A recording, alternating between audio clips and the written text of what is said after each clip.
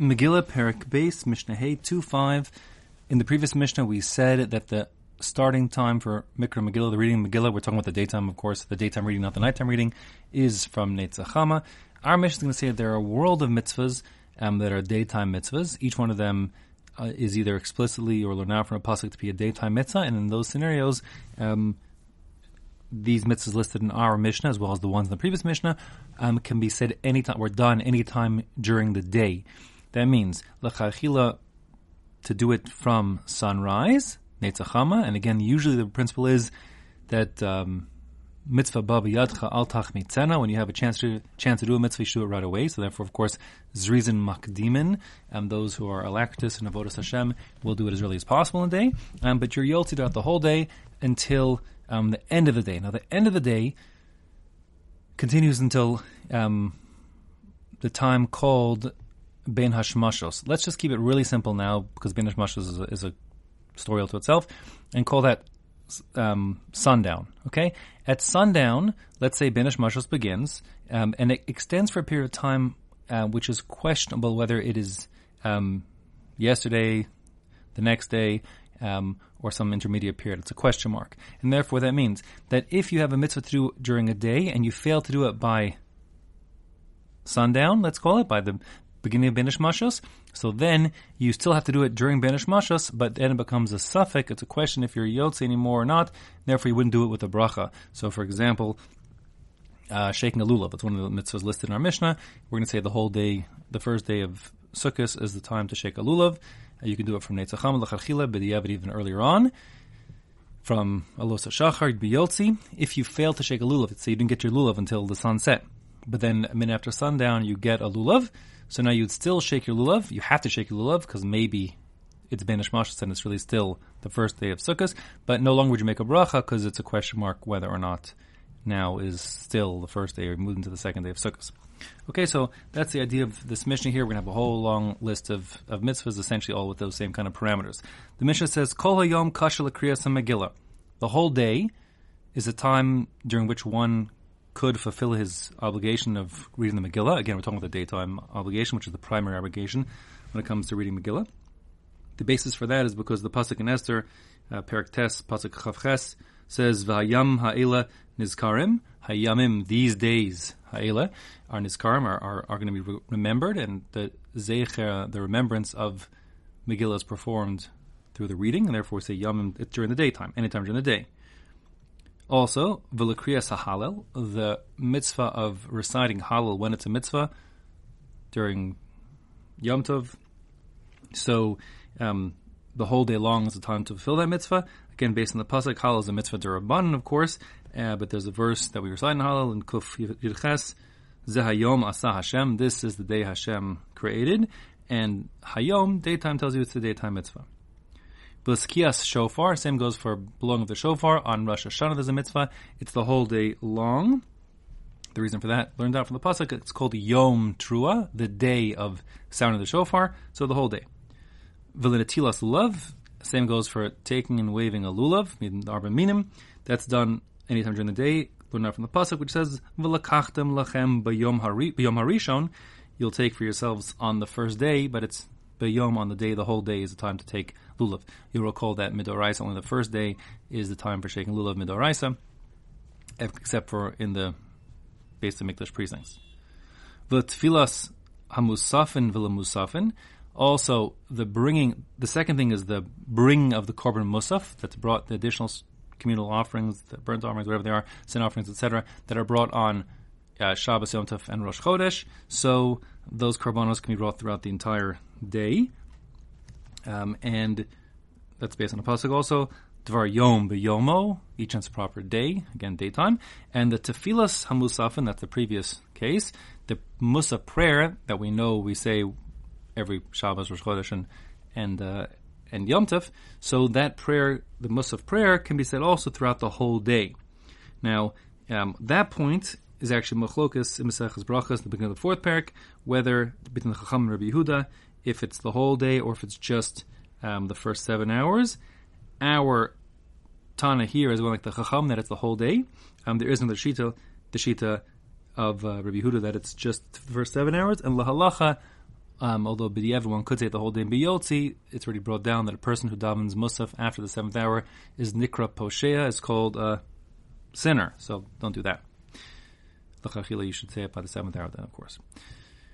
Ulevidei haparim, this is referring to literally the confession on the bulls. There are actually 2 of those. It's referring to both the Kohen Gadol's confession that he makes on a bull in the event that he paskins for himself an issue which turns out to be incorrectly paskin, and he did something which was really a penalty, a karas penalty crime.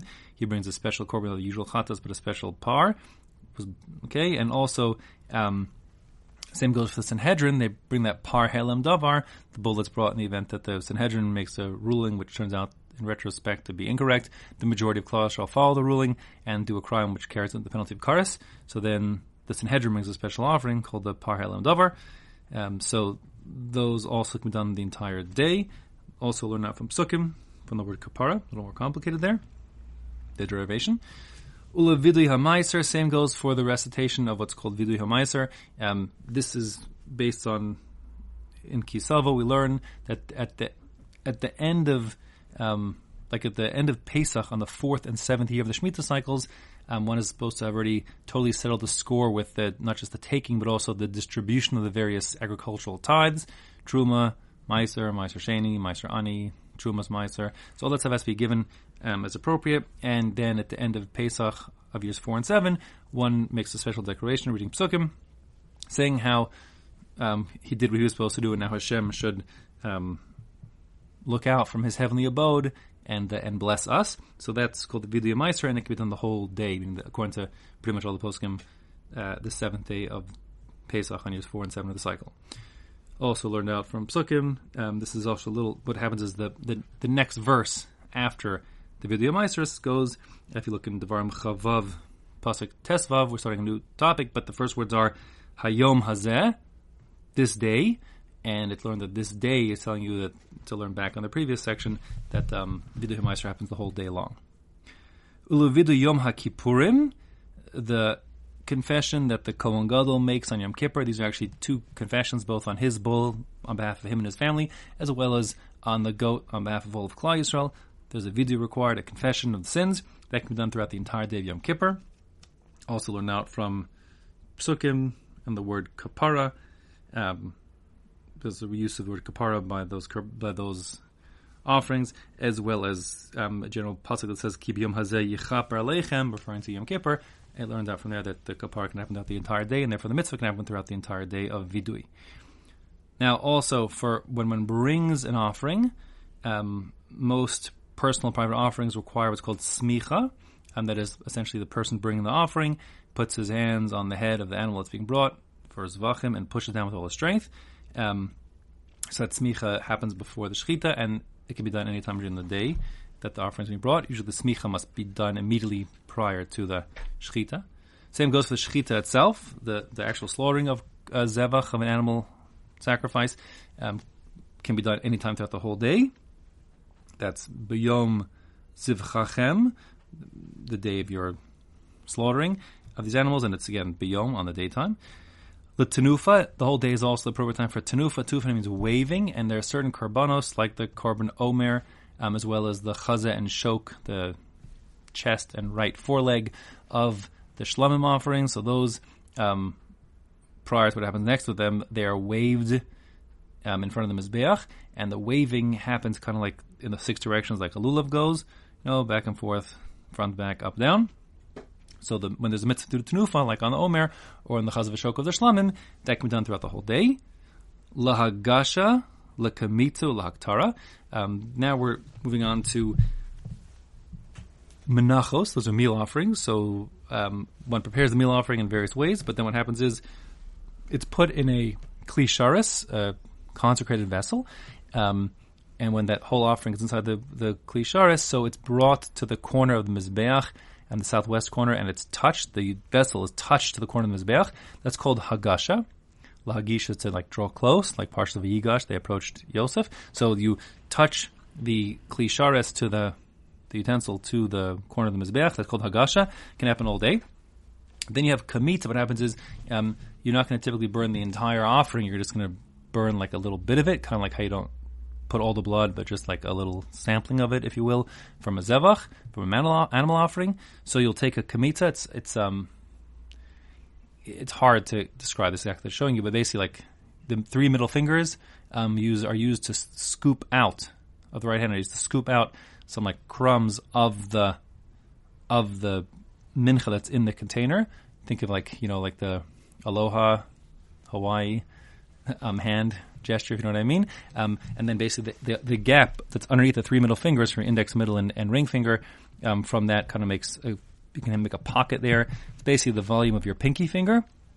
That's the quantity of meal that's put on the mizbeach, so that the verb, the act of taking that kometz, that index finger volume, the pinky finger volume, and the three finger, amount of crumbs of the mincha, that's called kamitza, taking that bit, the kometz. That can be done, that act can be done throughout the whole day. And the haktara, the word haktara means to burn. In contrast to the word sreif, which is burn to destroy, haktara is to burn in order to make smoke. So we're talking about the burning of those crumbs of the mincha offering, that the kometz amount of it can be put on and burned on the mizbeach, placed on them the whole day long. La malika. Malika is the unique way in which a bird offering is slaughtered, with the long fingernail in the back of the neck of the bird, and the Kohen severs the kana or veshet. That's like the windpipe or esophagus. Okay, but that act of killing the bird can be done anytime during the day. Malika. Ula kabbalah. Kabbalah is the receiving of the blood of a zevach, animal offerings. The blood has to be caught into a receptacle, a klisharis, a mazrik. So that's done on anytime during the day. Ula hazaya. Hazaya usually means to sprinkle and would be referring to like the sprinkling of the paraduma, but here not. Here hazaya is pretty much synonymous with the word zurika, the blood application. So what we're saying here is that the blood application of karbanos can be done anytime during the day of any various karbanos. The word hazaya, a little unusual choice. It's going to come to include not just the zrika on the mizbeach achitza on the outer altar, but also the blood applications of the various special karbanos, like the par helam davar and the par of the kol mashiach, as well as the sprinkling of the blood of the bull and goat of Yom Kippur, can be, there's some sprinkling going on there with the finger, hence hazaya, and not just zrika, because it's like spritzed on the floor like before the parochas, in front of the inner altar. Okay, so that word's chosen. But in any case, all the blood applications of those various karbanos can be done anytime throughout the day. Ulashkayas sota, the sota woman who is suspected of being adulterous, she's put on notice to not be isolated with a particular man. She does it again anyways. Now it looks like she's being adulterous, and the Torah wants to attempt to try to resuscitate that marriage in the event that she was innocent. So the long story short is that she is ultimately, if she sticks to her guns and insists she's innocent, she has to drink some water that's prepared in a particular way, with some dust of the ground from the base of Mikdash, and a particular parchment that was dissolved in water. Okay, so that she drinks that, and that drinking could happen anytime during the day. That's Tashkayas Sota, her drinking of her water. Velarifas ha'egla, the decapitation of a calf. This is also a highly unusual case. If there's a corpse found in the wilderness outside of the city and no one knows how this person died, so then the elders of the closest city to it take an egel, a calf, to like a rocky place there by where the corpse is found, and they decapitate it. Arifa means like to chop it off from the neck, the head, and they end up, they do a procedure there saying essentially their hands are clean of the blood of this dead person. But anyways, the killing of that calf can happen anytime and during the day time. And finally, ultaharas ha-metzora. The metzora has a rather complicated purification process, someone who's got sara'as at the end of their process. So all that involvement that involves it involves birds and it's all story. Whatever the process, I don't get into right now again, but the process which is involved can be for the purification of the metzora can happen throughout the whole daytime period with the shaving and the birds and the blood and all that kind of stuff. Okay, and the halacha is like all these things, these are all daytime mitzvahs. just as we described before.